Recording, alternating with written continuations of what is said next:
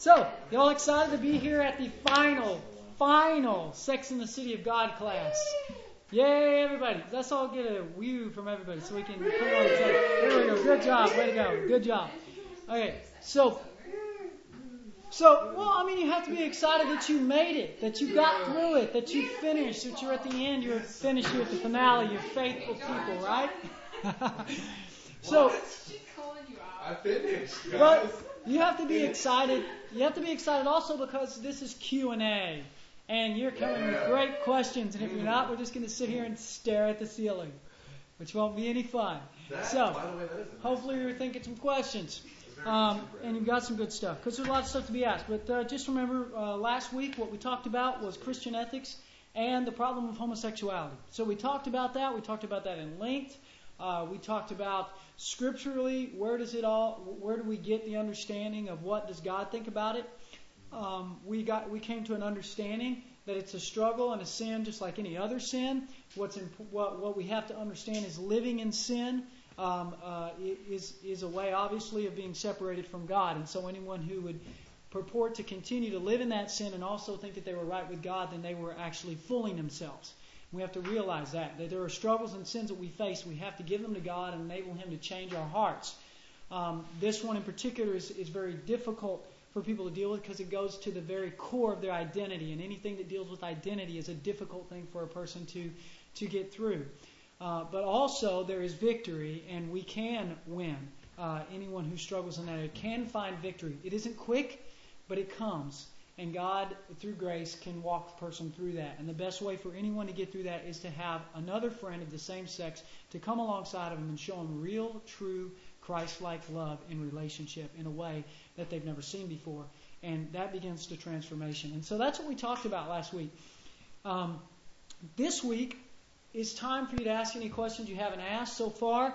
If during the topic that I covered on homosexuality last week, you have a lot of other questions, because there could be a plethora of things you could ask, because we really only went through one perspective last week, the biblical perspective. There's the sociological perspective. There's the varying other things that we could talk about that we didn't. I just briefly touched on them very quickly to say, hey, I know there's a lot of other areas, nature versus nurture, different questions like that. Please ask. Don't be concerned about it. I won't say the name of the person that asked the question on the tape. We'll just simply say question was asked. This is what it was, and we'll discuss it. But there's no reason to be afraid. We're all here. We all are mature adults, and we can discuss these things without being concerned about what other people are going to think about us. Okay. So I really hope that you do dig deep and ask questions that are deeply concerning you and on your heart. So without further ado, let's do it. Let's move forward. Let's go with some questions. Who wants to start off, or would you like me to use the two that I have here to start us? Start with two. Okay. All right. This is a question that ties a little bit into I think what we were talking about last week. But the question is, what about people born with both sexes? I know it's caused by the fall of man, but how is that related to sexuality? And that's the question that this person asked, a very astute question. Maybe some of you haven't ever heard of the very, very unlikely situation that does occur, in a teeny-bitty amount of times on the scale compared to all other situations of life that is birthed. But this concept of almost an androgynous person, a person that's actually been born with both sexes. What do I think about that? What does God think about how does this work? Well, obviously that person is not tainted to hell, and that person is not a monster in God's eyes because they didn't ask for themselves to be born that way. That's the way that it happened. But what I have understood and what I have read and discussed with others is that in those cases, that usually there's one functioning part and the other doesn't. And so you can actually kind of figure that out. What's the real intention that God had for this person versus not. But again, I think one thing we have to remember as well is this. This is such a small this is a small occurrence. I mean, I'm talking ridiculously small in the scheme of things, that we cannot take this and make exceptions out of it. And I think that what happens sometimes is people will take a thing that, like, well, what if we're on a desert island and we don't have anyone to marry us, and how do we do that? It's like, well, yeah, what if that? And how often would that happen? Now, when you get in that position, call me. We'll talk about it. But see, that's the thing. That's the thing. These things are such exceptions that they're really not anything that you can do much of discussion on, because it isn't a common deal by any means in that situation. I don't even know if anybody in here in this room could say, I know somebody like that. So one thing we must remember is we cannot create an exception like that to be the way in which we see our lens of how God would have things be. That is a very, very, very small point on an infinitesimal line. And the important thing, though, is, of course, that person is not considered tainted or a monster or a freak of nature, whatever it be. God would want us to come alongside and help in that person themselves to seek Him to understand, what do I do with this? And I believe, and God definitely has answers and how to do it, how to deal with it. It's a complicated situation, but does it happen? Hardly ever. That's my answer. And again, I think that when it comes down to the specificity of it, if it's obvious that one has this particular function and this other one it doesn't function, then you kind of know the direction that God was leaning, when this happened. Of course, we know these birth defects, they happen as a result of the fall. That's the reason we have these things. Birth defects oftentimes happen because of people unrightly pursuing relationships sexually with their family, or other issues. Alcohol is involved, or drugs, and various different kinds of birth defects occur because of that. So again, the person is not the one at fault. Likely, it's the person who birthed them that might have had part in how it occurred. But that's not the issue. The issue is, what do we do? Not very common. And so remember that. But if it is, God would really want us to think through it for that person. Don't make exceptions out of it. Does that give you some clarity? You want to ask a follow-up question to that, anybody? Maybe does this question pertain to, like, if someone was born that way and they become a homosexual or whatever, then like, is that like an excuse? Is that like what this question is like really getting at, I think? Have no idea, because the question was just asked by somebody in this room. Have no idea who asked the question. I'm just saying, like, maybe that's like where it's leading. Like, someone was born like this, and then as they grow up and develop, they use it, or it can be used as an excuse for how they deal with their sexual choices. You know what I mean? Like, well, I was born this way, so I have these feelings, and I'm trying to deal with them, but they lead me here. You know what I mean? I would agree that you're going to have a lot of sexual confusion if that's the situation. If you were, quote, born with both sexes, but again, and what I've understood about the studies, it's not as if both function, and so you can think through that. And I mean, the Bible says male and female created He them. I really believe that in that person is a male or a female, and it can be discovered. With my limited knowledge of it, we can get into deeper, medical knowledge and look at it and see, oh, well, there really have been people that, both function equally the same. Wow, I don't know what I'd say to that one. We'd have to really get a little bit deeper and search a little bit harder on that one. Okay, the next question that is asked. Very, very difficult question here. This one right here, this one's a really difficult question, but I think the one thing we have to remember again is it's how often does this happen, and this is extremely rare. So we really don't have to consider this much at all. This one, though, this is a tough one. According to the Bible, the only justified reason for divorce is adultery. Now, what would you say to someone who's being physically abused, emotionally abused or neglected, raped in marriage? Is divorce justified in any of these instances?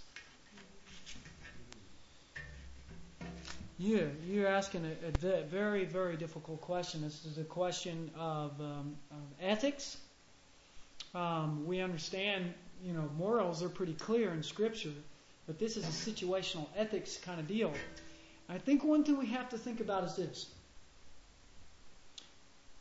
Do we live by situational ethics in any given situation? Can I sit there and say, well, because of this and that makes an exception, and because of this and that makes an exception, because of this and that makes an exception? Can we do that? Because I believe that if we did, we'd get ourselves in such a place to where there is no standard whatsoever. We could always create a different kinds of excuse for why we do what we do. Now, what I do understand, and again, this is talking about the Bible, so according to Scripture, how could we see this? We are told and see in Scripture that there were women who married men who did not know the Lord. And what they were told was to win those men over. And the way they would win those men over. Now, honestly, we have to remember this. The Bible tells us not to be unequally yoked with unbelievers. So this is, for one thing, one of these issues is, bad choice to even enter into this relationship. It was a bad choice. I understand that once you're in that doesn't really help. But to avoid that, this could give us an understanding of why it's so important that we think about who we are going to spend the rest of our life with. Do I truly know this person? Are they putting on a show? Are they putting on a face? I mean, guys, give them test after test after test before you get into and enter into a relationship of that depth of marriage. Because you really got to recognize that you are putting yourself in a vulnerable place. And these women who are being treated this way, I'm going to tell you that the way it works is it's not usually the guy turns into a monster once he gets with me. There are telltale signs that begin before that time. They may not be the out-and-out abuse, but there's manipulation and control that you begin to sense and feel. There's things. Be careful when you're thinking about where you're going to go when it comes to who you're going to be with for the rest of your life, and really seek the Holy Spirit about your decisions that you make, and be discerning because it's so important. But the number one thing is don't be unequally yoked with an unbeliever. That's one of the first things you've just got to really, really use as a proactive measure. But that doesn't change the situation here. What do you do when you're in the situation? What do you do? Well, there are ministries that are out there that deal with battered women shelters. And one thing that we can do is immediately you have to get out of the situation. I mean, that's duh. That's a duh thing. You don't sit there and just say, yeah, I'm just going to come in there and get beat some more. Yeah, I'm going to come in there and get abused some more. I'm going to come in there, and have my identity continue to be destroyed by this man. We've got to do something, so we have to get away. That's the first thing. You have to get away. Does that mean you have to get divorced? No, I don't think so. I don't think you do. The most important thing you have to do is you've got to get away. And you've got to get things right. And maybe you got to get away for so long that eventually perhaps the step comes where that guy begins to take the steps. But the thing we have to understand is God is able to do a lot of deep healing. And sometimes we jump too quickly into the solution is this. And there's reasons why in Scripture that we don't have this easy clarity that says, well, it seems like it'd be obvious that we should leave that person. Well, if we look at Scripture, we got to look at Scripture the way it talks. We know that Moses created the certificates of divorce. And he created those because of women who were being abused in a different way. What would happen is the men would say, I don't want you anymore, throw them off to the side, but those women would be tied to that man, and there would be no relationship there, but she would be stuck because she would be outcast if she was to pull away from that man. So what ended up happening is he set it up where he says these women are not being treated right. So you men, if you're going to treat them like that way, you have the right to issue a certificate of divorce, and that enables her to part and find someone else who will take care of her. Okay, that was the issues in the Old Testament that where the certificates of divorce came. It's interesting, though, when Jesus talks about it, you can tell he doesn't like it. Jesus isn't interested or doesn't encourage divorce in any case whatsoever. He doesn't encourage it, but he does say that it is written that you could issue a certificate of divorce, and what he says is, as it's written in there, is for marital unfaithfulness. Is what it's written for. Just like these men that weren't faithful to the women, they just left them off to the side, did their own thing. This is what it would be. I can't see in the interpretations that it involves abuse as an excuse or anything like that. But I can say this: you obviously don't need to be with that guy if you're being abused and you're a woman. You can't be. That's not God's intention. God would want you to be protected. So you get away and you try to see if there isn't a way to sort it out. And if you're away for a long time and you know whatever it be, you are not the one to initiate it. You don't initiate the divorce. You'll let that other person do it. If that's the case, it's going to happen. But honestly, we've got to trust God, because God can bring restoration in these situations if things are done in the right way. I'm sure that battered women's shelters do have success stories of women who were in those situations, who got out, who they got out there and said, look, we're not coming back and we're not going to be a part of this. You can't find her, anything like that, until things start getting right. That man begins to realize what he's done. God begins to change his heart, and perhaps there are those stories of changed lives. I know that it doesn't always happen. But you got to stay away from it if that's happening. But there's just nothing in Scripture that says that we can do that. Now, would God forgive you, and would God say, I understand, and all that stuff? Well, God has great compassion on us, and He has great grace. But I can't just say that Scripture says that you can do that, because I don't see it at all. What I see is Paul talking about winning over your man through the way that you show respect and love for him. Now, when he's not respecting you and he's beating you, you're not quite going to be able to win him over like that. But there are those cases where perhaps God can do it. But we've got to be careful about just pulling an initiating card on that. And I know y'all might be in disagreement with me, because culturally it just seems like it seems wrong to not be able to divorce because of that. But I don't see anything in Scripture that says you can. But I definitely don't think that God would say, stay in there and get beat. Stay in there and get abused. I mean, if you're in that situation, and it's like you say, you get away from it as fast as you can, and it doesn't change, and there's no signs of changing, and you've been away for a long time, and it's still not changing for a very long time, then would you say it is definitely plausible to get out of it and to file a divorce? If there's no change, you know what I mean? And it's Man, because that's not only is that like bad for the woman, but say there's a kid involved. I mean, that can be like, detrimental for the kid as far as future and things like that. I know these are difficult questions. I'm just saying, according to the Bible. This the question you're asking me is according to the Bible, and I'm just going to tell you what the Bible says. And I see that it's clear, very clear, that it gives one reason, and that's for unfaithfulness. Now, if that man, likely he's probably cheating on you anyways, because in these cases with this, likely that's what does happen. You discover it, you know that someone's cheating, then you have the right to divorce. Scripture says you do. So maybe this is really a moot point, because if we look at the statistics of how it goes, is most women who are being abused and neglected are likely finding things through other women anyways, and therefore the unfaithfulness is there, and therefore we do have warrant to be able to divorce from there. But even then, in unfaithfulness, and I'm not talking about battered women in this case, I'm just talking about, let's say the guy's unfaithful, you're still not encouraged immediately to do that. It's a choice that you are allowed to make. It's like he's saying, you do have the ability to divorce if that's the case. But he doesn't say, but do it, because again, God can still instill healing into relationships that have been torn apart.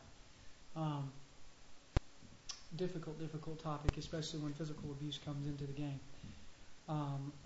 So, would God want you to be abused? No. Would He want you to divorce because you're being abused? I don't see anything in Scripture that gives us real clarity to say you can.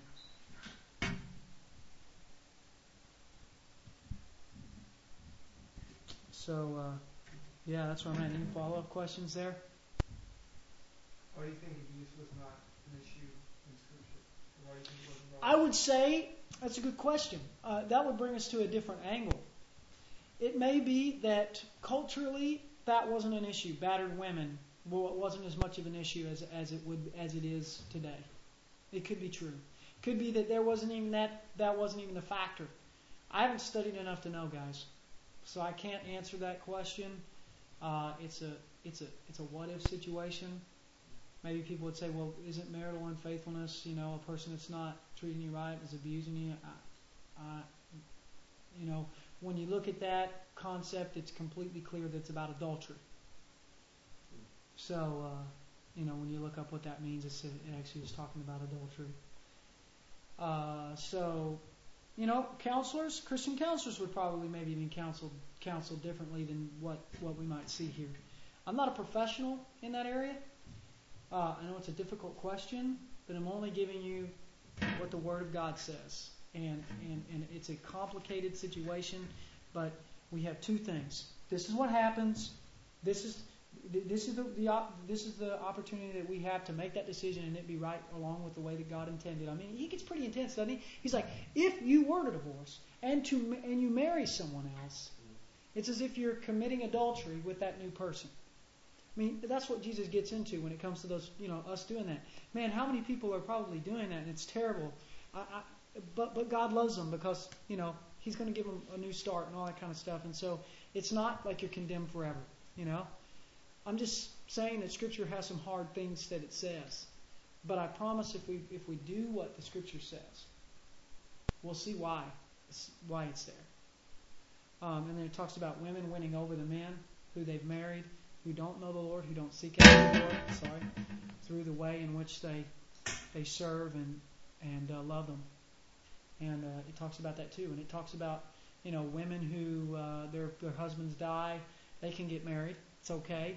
They can get married because He doesn't want them to fall into, especially young women, doesn't want them to fall into temptation sexually. And, because there's still that part of your body that's like, I still want to be with somebody, and you just have that sexual desire that's naturally there. And He says, well, we don't want those women to be tempted in that great way and to fall. So those young women can still get married again. And so widows, they can get married again. That's what Scripture talks about. There's a lot of complications when it comes to how you reconcile adultery with what we see, a divorce, with how we see it in our culture versus what the Bible says. And there's a lot of discrepancies that are happening now compared to what the Bible says.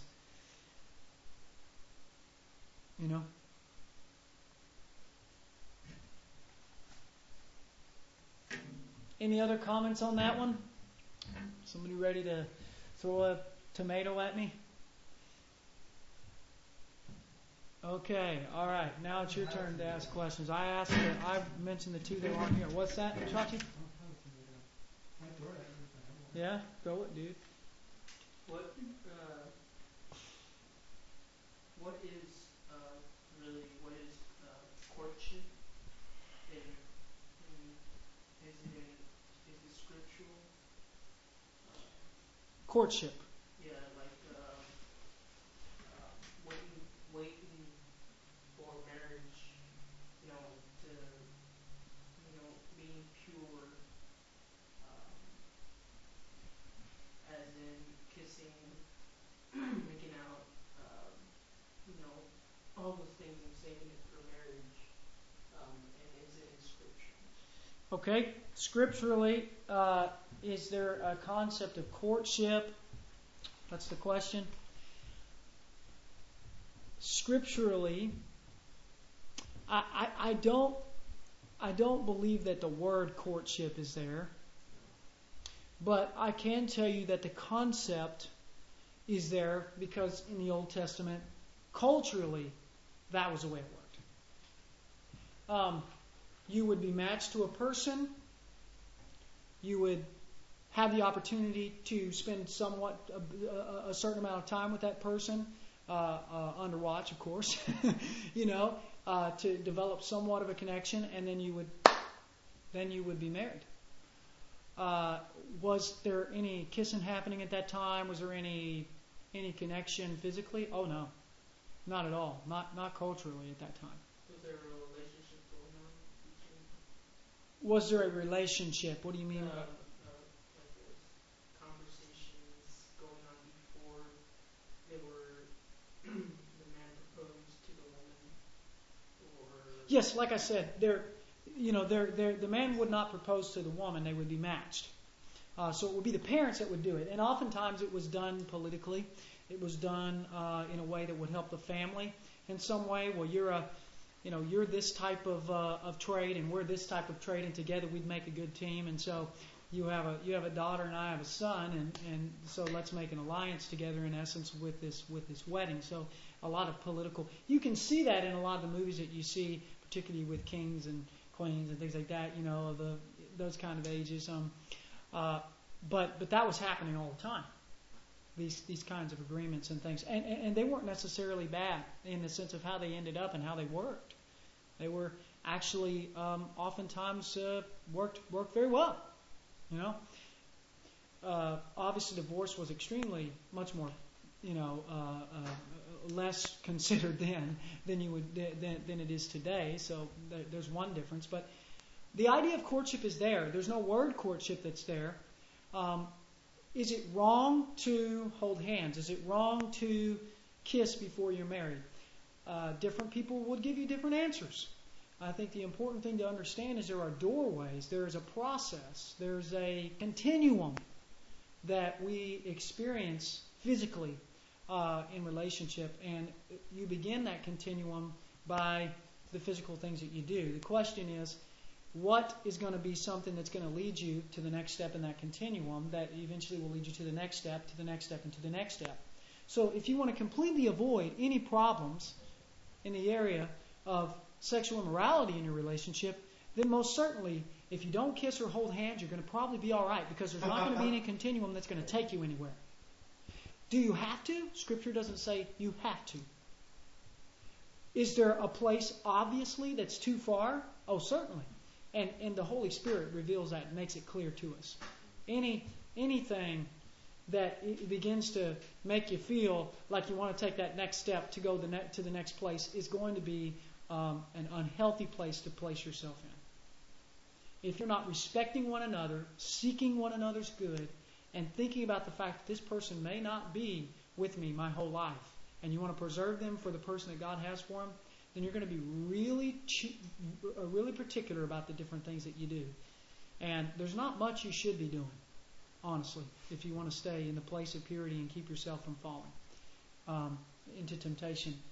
Yes, you kind of John. Addressed the physical side of things, but I just want to maybe can you talk about like the emotional, like the boundaries you should have too, and like that whole aspect, because I think it's like they go together.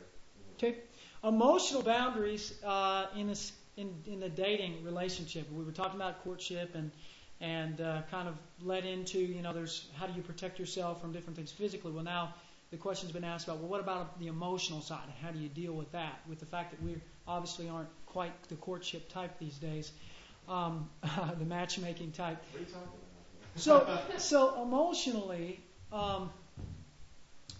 how do you deal with those boundaries? That's a great question. Honestly, how do you deal with your emotions? That's a question I'm just going to ask, period.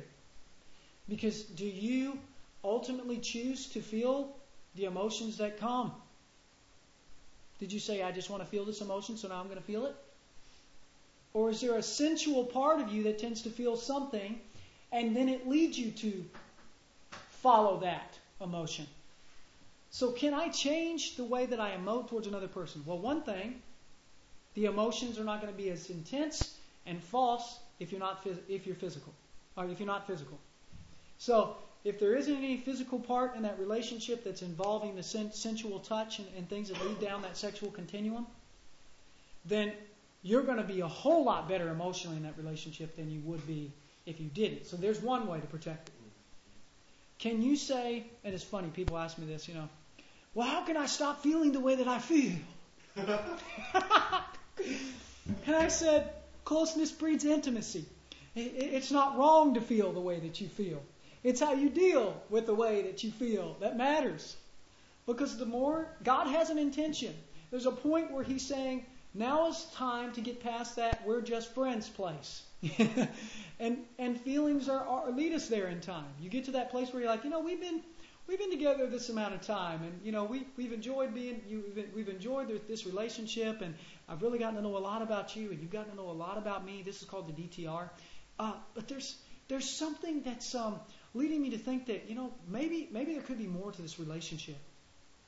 That's because there's a place where it's building because you're spending time together and something is drawing you together. It's all healthy. It's not bad if there's no physical stuff involved there.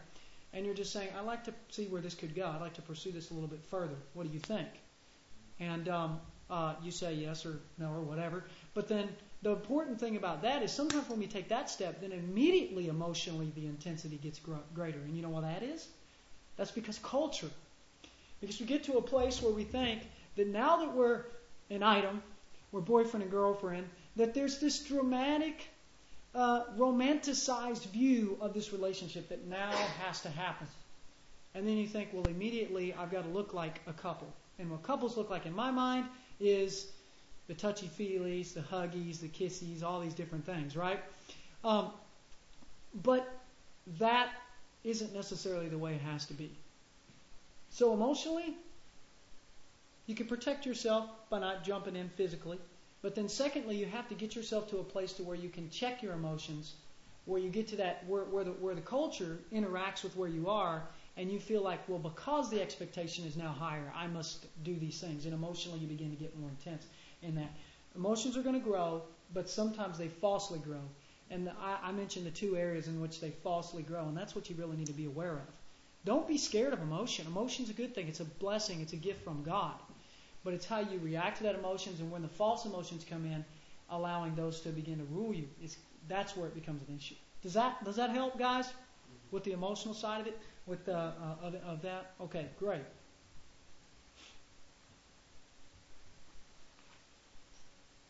Next question.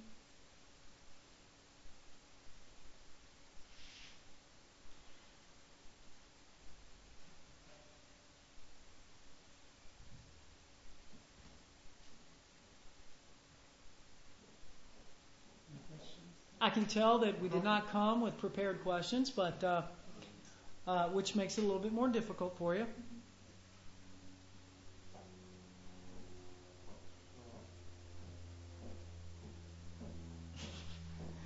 The intimidation factor of the noise going down the hall. Hi. Hi, you coming in, Allison?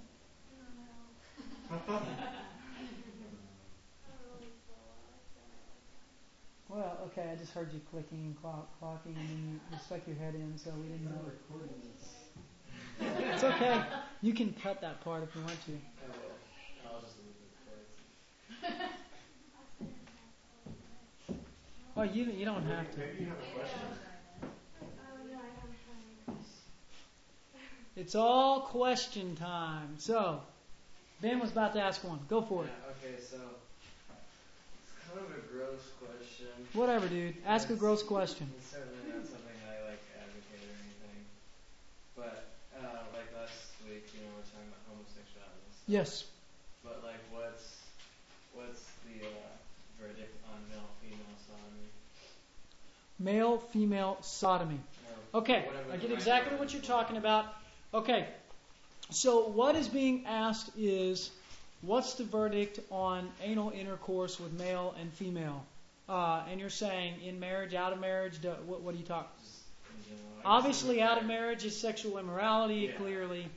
What's the verdict on that? Okay, so that's interesting. That's an interesting question you ask. The answer. The answer is... Okay. Recognize that the Bible says that the marriage bed is undefiled. Okay? You do whatever you want to do in your marriage bed when you're married. There are certain things that obviously are not going to be healthy. Okay? The most important thing to understand here is what is not healthy is bringing in pornography, bringing in things that are going to cause you to have imagery that isn't involving the two of you, and just it's you enjoying the marriage bed together. You do what you do in your marriage bed, okay? But the important thing is that you must know that there is an understanding between the two of you, because it's a deep emotional connection, that if something is uncomfortable for one or the other, you need to talk that through. Discussions need to be had. This is a place of vulnerability when you're in the marriage bed and you're sexual. Because come on, you're completely naked, right? You're completely unashamed, and you're there, and this is a special time of connecting. But there's also the communication that's so important, and so you have to talk that through. But I want to highly encourage you guys to think about this. When you have had influences from the outside, from junk and trash that's out there, okay? When you got influences from the outside and you're trying to play out those influences in your relationship in marriage, a woman can still feel dirty and married to her husband. And that's important that you think about. Does she feel dirty? Do I feel dirty in what we're doing? And you just have to work that out amongst you. It's a relationship, and it needs to be dealt with in a sensitive way. But I appreciate the fact that you asked that question, because I'm sure other people would want to ask something like that, but just wouldn't ask it. Okay? So hopefully that gives you some understanding. There's those things to consider.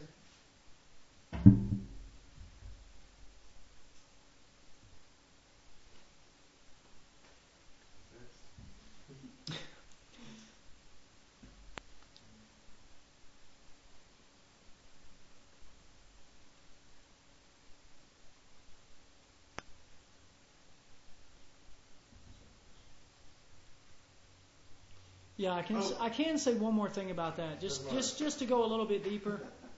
And this is more of a biology thing to understand that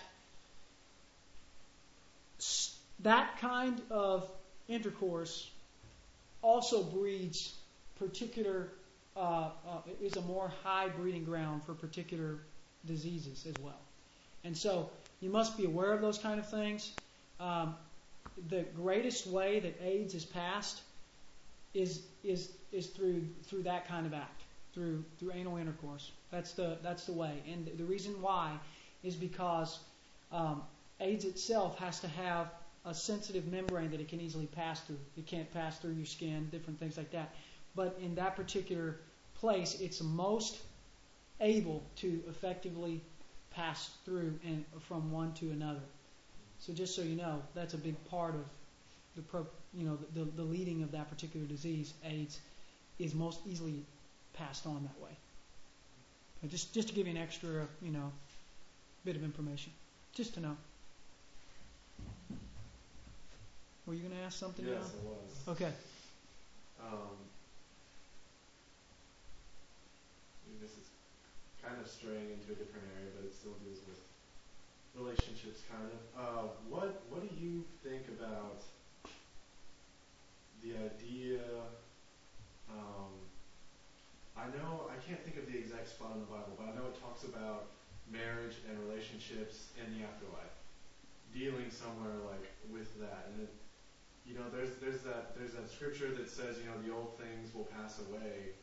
You know what I mean? Like as far as, and I don't know like how far to take that, but what do you think about like a marriage? Do you think marriage is gonna like be something in the afterlife, or like, in the kingdom of God, is there going to be like relationships like that, or is it gonna be like everybody's single, nobody's interacting with anybody that kind of way?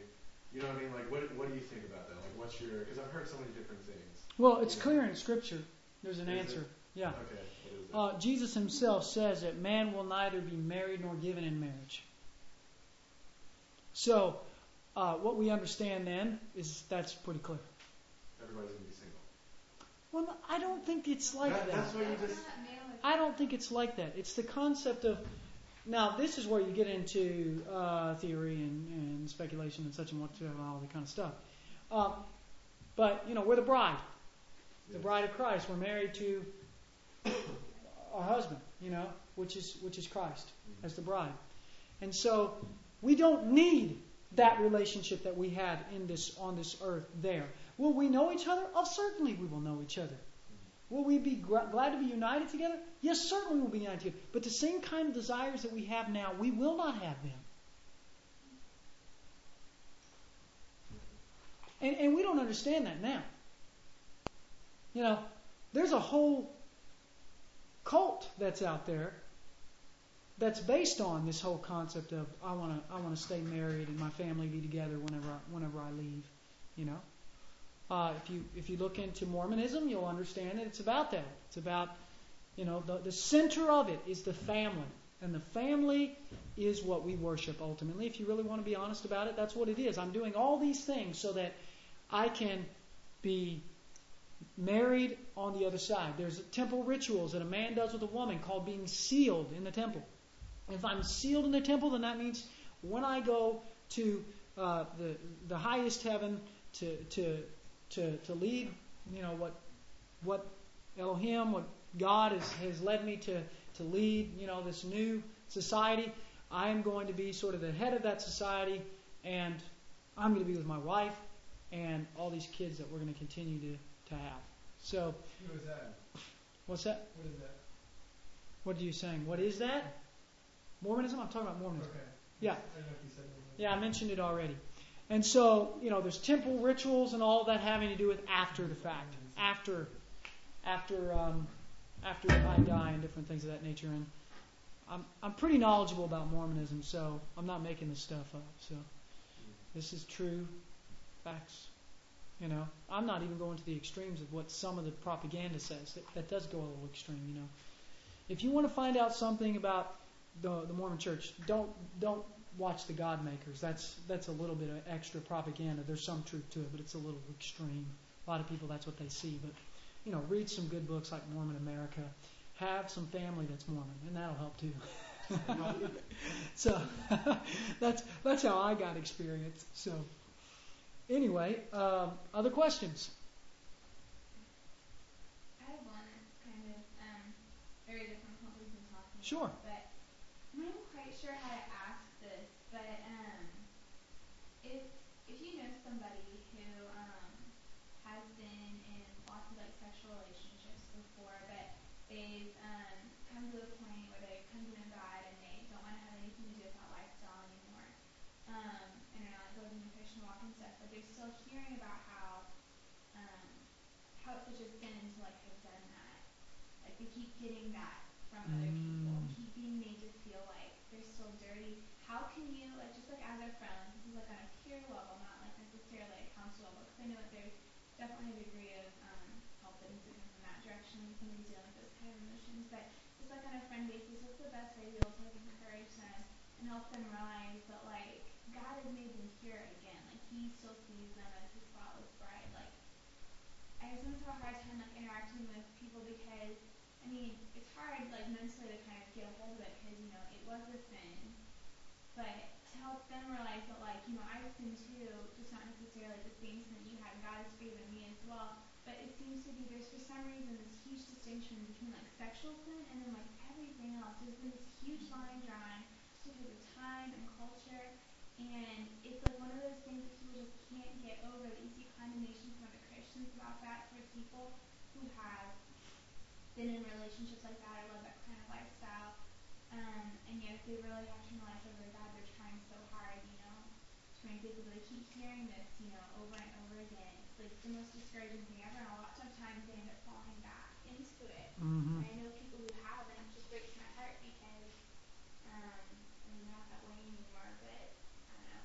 Yeah.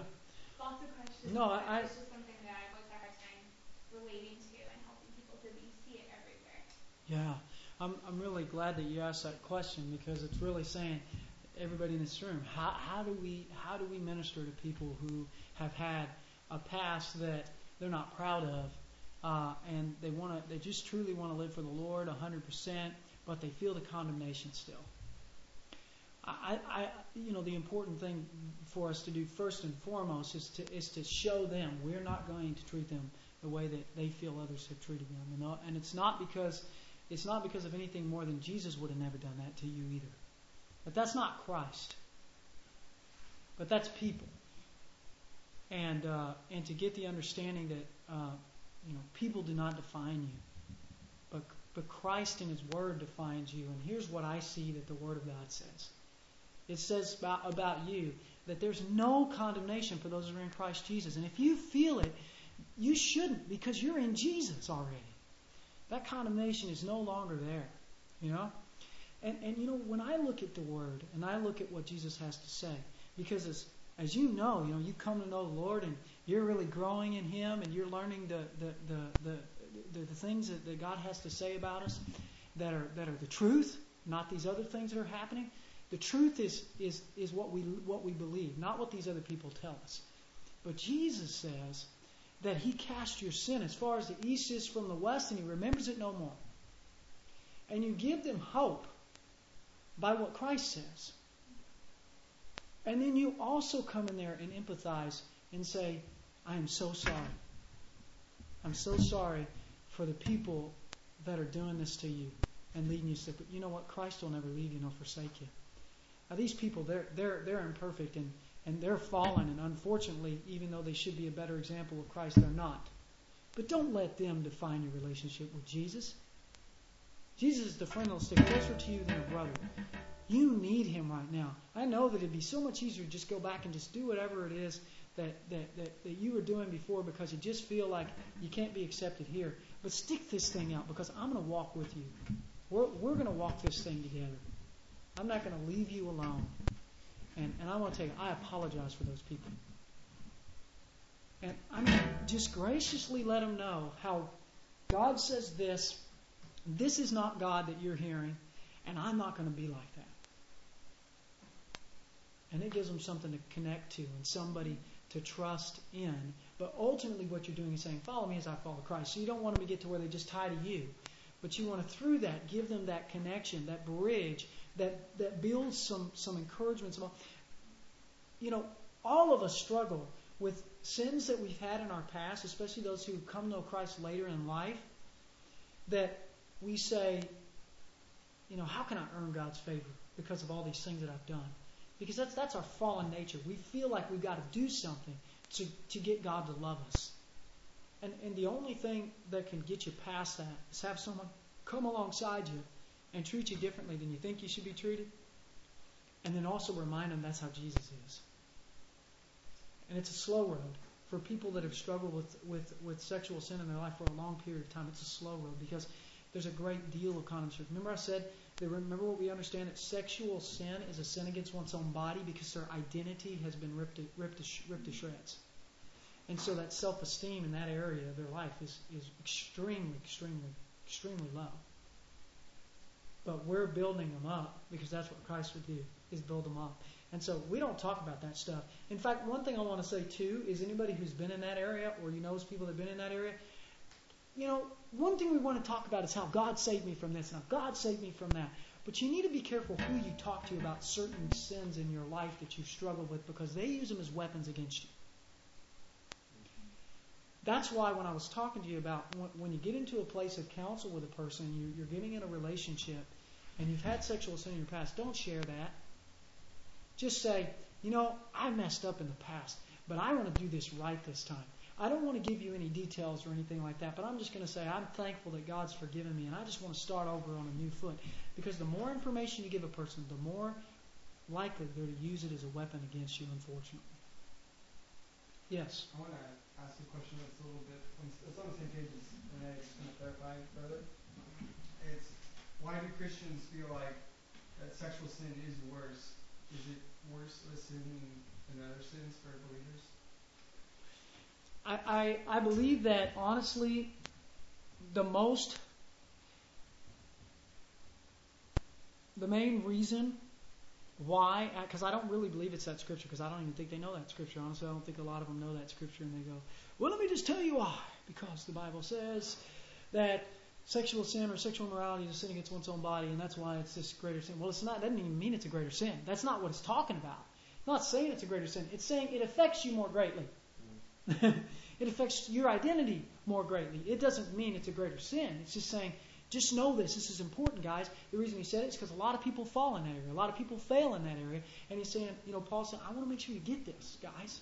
Just don't play with this thing. It's going to really, really hurt you. But when it comes to sin, sin is a sin. Scripture's clear on it. We're condemned because of sin. Whether it's we chose our own way, or there's different sins that we could just immediately look at and say, hey, I need forgiveness there. But Chachi reaffirmed, okay, I remember the question. Okay, so So the thing that's being asked is why. Honestly, guys, the most reason that people feel that way is it's likely guys who have been raised in the church. And in being raised in the church, they've always been told that that's the one thing not to do because we shouldn't be doing that. Mama says it, Daddy says it, youth pastor's saying it, everybody else is saying it. So it's on your mind as the one thing never to do. But we really miss it there because what we really need to do is say purity is not about just our sexual lives. Purity is about every bit of our life. When you say the word purity, that's not about sex. That's about every aspect of who you are before God. Pure before the Lord. Not tainted, not allowing yourself to be affected by sins that easily beset you in your life. Whether it be pride, whether it be sexual sin, whether it be the fact that you have a lying tongue, whatever it is, whether it's even the concepts of you play church. That's a sin in and of itself. It's getting to that place where you act like you're okay, but you're really not. And God's just sitting there saying, I'd like to help you, but you want to act like you're all together and you got it all perfect. And I can see a mile away from this facade. That's sin too. Because the Bible also says to know to do right and not do it is a sin. That's a sin of omission, is what that would be called. You have the sins of omission and the sins of the hula, whatever it's called. That other sin. I like it. Sins of commission and sins of omission. And we always talk about the commission, but the omission is just as bad. You know, so we should recognize sin is a sin is a sin. But why do we think that way? I believe it's just the way that it comes before us and it's presented. The way it gets pounded and pounded and pounded. Don't do that. And that's the main thing you hear. So it's sort of like, that's the thing not to do, that's the thing not to touch. Which is really kind of funny, because if someone's always telling you not to do that, you know what that does? It makes you curious. It makes you want to.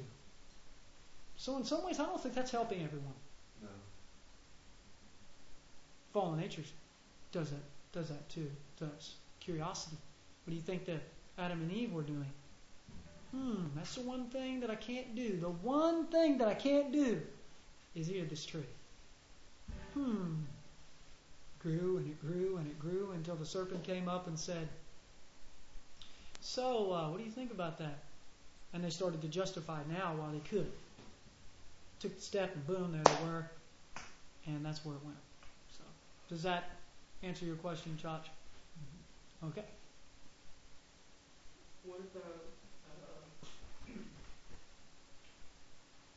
you want to step into a relationship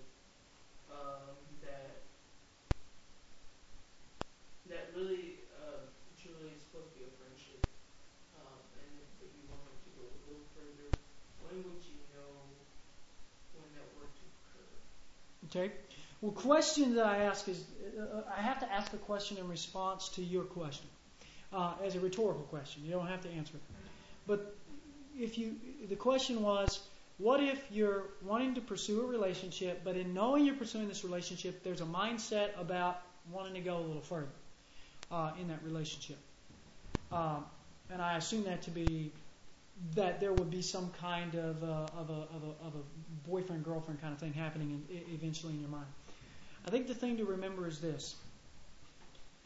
If the concept is to go a little further, then have we already failed?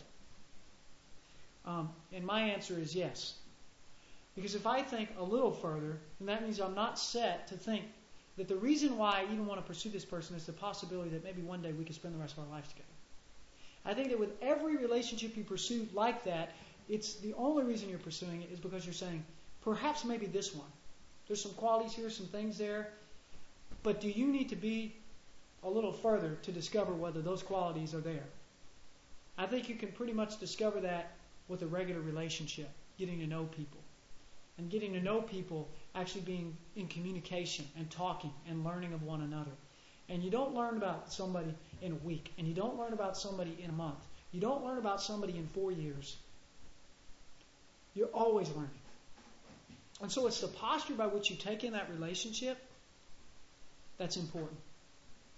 And the communication is really where the health is in that relationship. So it may be in your mind, you go, I'm thinking about the possibility with this person. Maybe that's what you're saying, you know.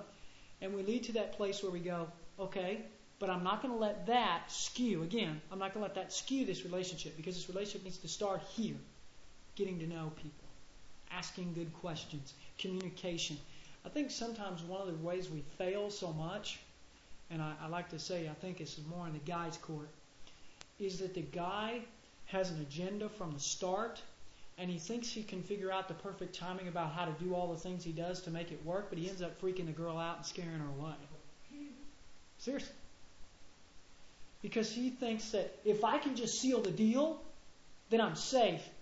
But really the problem is the girl's saying, hey, oh, whoa, hold on, this is too fast here. Why are you trying to seal the deal so quick? You know, I want to get to know you. I want to know who you are before I invest in a deeper relationship with you. You know, that other level that we have in our mind. So, yeah, does that help? Good questions. Any other questions?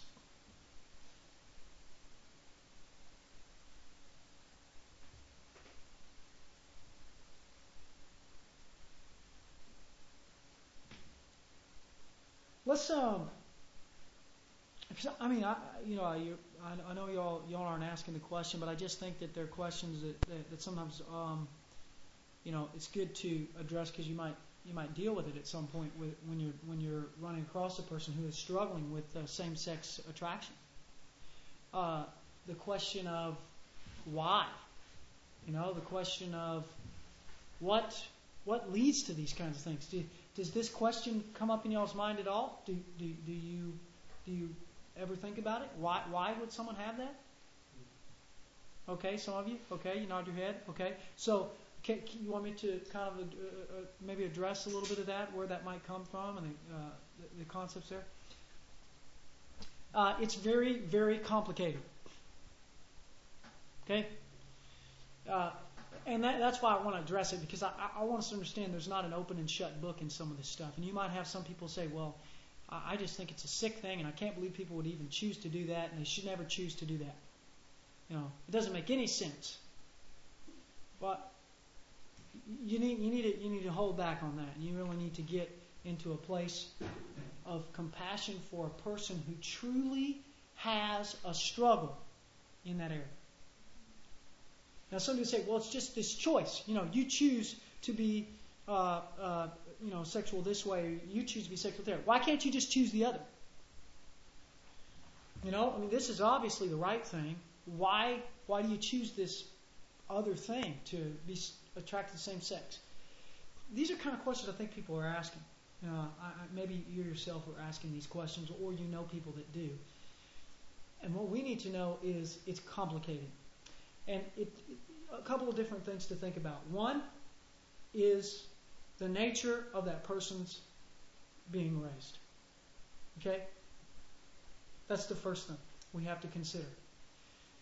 Honestly, that person cannot understand why they are attracted. Many times that person has tried not to be attracted. And they're struggling with something they cannot understand. And so what you have to remember is, it truly is something they battle with, and it's not a little thing. They're not sitting there going, I could just change this. They're sitting there going, I want to. I don't know why I feel this way. I can't understand why I do feel this way. And one of the reasons is nature. Is nurture. And that being, I was raised a certain way. Guys, you got to be really careful about the way you talk about people, you comment, the things that you say, because you don't know who's around you, and you don't know what they're dealing with and what they're struggling with. You have to be sensitive and think.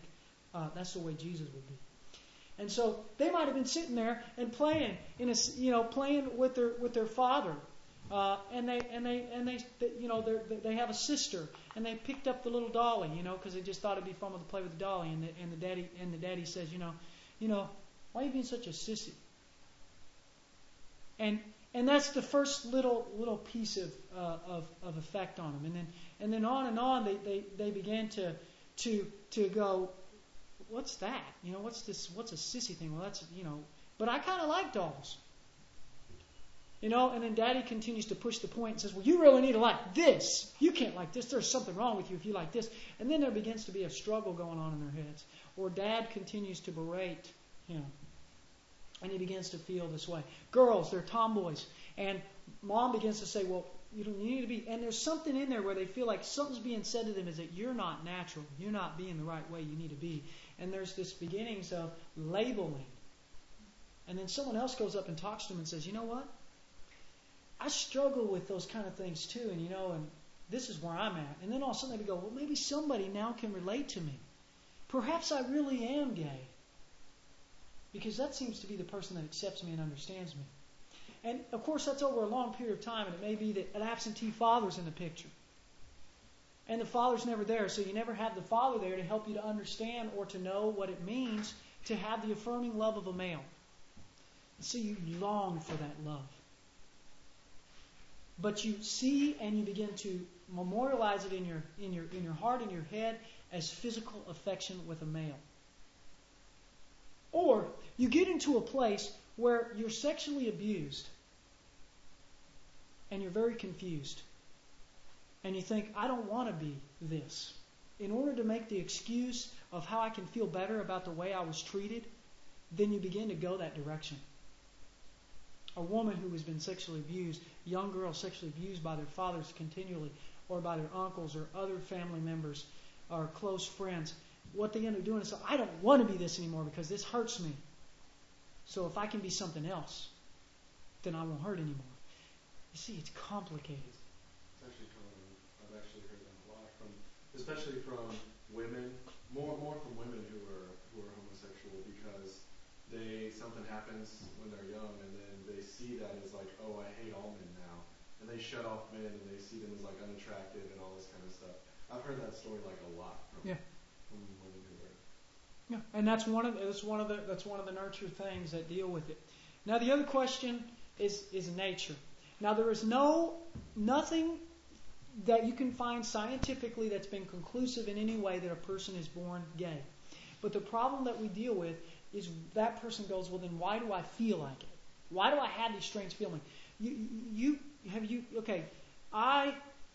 I was mistaken by some guys, which is why I was hit on so much, as an effeminate male. And so because of that, then these guys thought, okay, well, he leads towards that way, so I'll hit on him, and maybe something will happen here. And of course, as I've told you how I dealt with it very sensitively, and still love those guys, and just showed them the love of a male who could affirm them, but not in that way, sexually, not in a sexual way. But I was that, and I had people say stuff like that to me. Are you gay? And these kind of things, they're labeling to you. And you kind of go, well, there's something different about me. My voice is higher. I sing higher. I sing alto, guys. I could sing alto, So I sing like a girl, in their minds. And so they might make fun of me. But for other people, it's just their voices are really high, and they say, or they kind of carry themselves a certain way, and they begin to get these labels, and they go, well, is there something wrong with me? Is there something different with me? And then now what's happening? Why is this happening more often? The reason this is happening more often, honestly, guys, is we've begun to open the door to say, now there's another category. And if you feel different, you're just this. And we're going to get more and more people that are confused just easily walk into the homosexual lifestyle when they wouldn't normally.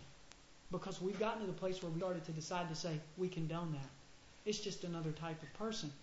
But that person themselves struggles still. Because God didn't intend us to be there. He intended us to be a certain way, male or female, and male and female together. And there is no other intention that God had. So what we need to do is obviously love a person that struggles there, be there for them, talk to them. But I promise you, they have a lot of things that aren't going right in their life, and that's what you're there for, is to help the person that struggles, come alongside of them, counsel them. Gently tell them, perhaps maybe this is one of the reasons why you're struggling so much, is because this is not what God wants for you. And you come alongside of them, and you don't say that and walk away, but you say that and you walk with them. So I wanted to give some clarity on a little bit of that understanding of where this comes from. And so again, when a person feels that it is truly in their minds that naturally they were born gay, you can't argue with them because they truly believe it. Everything in them. So that's not the point. You don't argue with them that. You come alongside of them in the midst of their struggle and you kind of help them. You know, maybe feelings aren't the way we live. We can't just live by our feelings. Feelings aren't always the best thing. Acting out my feelings in different areas have definitely gotten me in serious trouble. You know, be careful to just be a person that just follows your feelings. You feel this way, but that doesn't mean you are. You know, things to think about.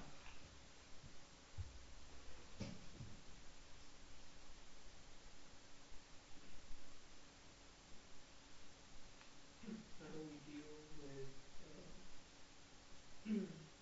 pornography in the sense that it's harming our lives? That's my question. Okay? The question is, how do you deal with pornography? How do you deal with addiction to it? How do you deal with the great temptation that is there? Let me first obviously start with the understanding that we are in the most extreme pornographic culture than ever before. Tremendous amounts of websites on the web that are pornographic in content. And in addition to that, this industry makes a ton of money. And other people have discovered that they make money by giving them opportunities. So let me tell you this. First of all, culture's against you on this one. Because it makes money. And anything that makes money is going to get pushed. So the problem's not going to get better. It's going to get worse in the sense of the accessibility. So the answer isn't in accessibility. Okay? The answer of dealing with that is, 1, not easy. 2, possible to find freedom. And the most important thing that I can stress for you is accountability. Accountability. Accountability to someone who's going to help you walk through it, and accountability to God ultimately. Because you know that person's not always going to be there. When you get into the place where you and God are making a deal, and you're saying, God, I really want the victory here. If you're going to win, it's not going to be simple. You can't make excuses. You have to eliminate the issues. So, the first thing you're likely going to have to do is get rid of the computer, the accessibility that you have at your home. The areas that you know you're most likely to fall, get rid of those areas. And honestly, the root of it is spiritual. The root of it's spiritual. A lot of men that struggle with it, struggle with pornography, first of all, some of them actually they struggle with their sexual identity. And so they experimented through this because it was safe, and they got addicted to it. Because this picture is not going to break up with me. This video is not going to break up with me. I don't have to worry about the feelings of rejection and loss and all these other kind of things. This, and I have control, and it's about control too. The issues of addiction, pornographic addiction, is a control issue. I have control here. You know, I can turn it on, I can turn it off. This picture can fantasize in the way I want it to, because I have control. And so it's a deeper spiritual issue too than just the fact that it's a sin that you struggle with. Just like any other sexual sin, because again, it is one. It's a deeper issue. There's levels of struggle, and some people need serious help. Okay. Other people, it's something that you can work through with just a person that will help you and keep you accountable. Depends on the level of struggle that's there. But if you want to know the stats on it, it's pretty high.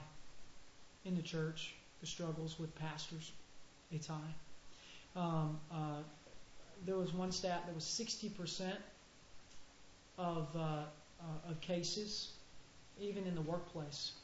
60% of people in the workplace were viewing pornographic content in the workplace.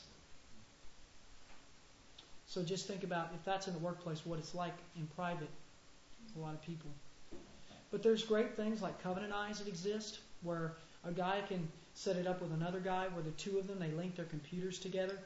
And this guy knows everything that this guy's viewed, and this guy knows everything that this guy's viewed, and there's no way around it. It's not a breakable. You can't break the code. This guy's the one that sets it up. You don't know it, so you can't get in and you can't change it. Those are ways to help, but it's not something you can just go, I'm just going to try and deal with this in just a light way. It's got to be an all-in-all outright attack. I would recommend several books. One of them is Every Man's Battle. I would definitely recommend Every Man's Battle. If you want to get to the heart of some of the struggle, Wild at Heart can get you to understand a little bit more about why the struggle even exists at all. And of course, you got to get to the root of an issue if you're really going to win and find victory in the Lord. So I would just those are some things that I would encourage. And it's not an easy open and shut case, but those are some directions that I can tell you to go. And again, the severity really is an issue. Is really a point of it too. But culture's not going to help you. That's for sure. And you can't win a battle alone. No one can win a battle alone. So if anybody is struggling in that area, you have to put it to light and you have to make it known to somebody, or you will not win. You cannot win alone. All right, let's go with one more question if there's any left. If not, we can just wrap it up. All right, well, let's wrap it up, guys. Thank you.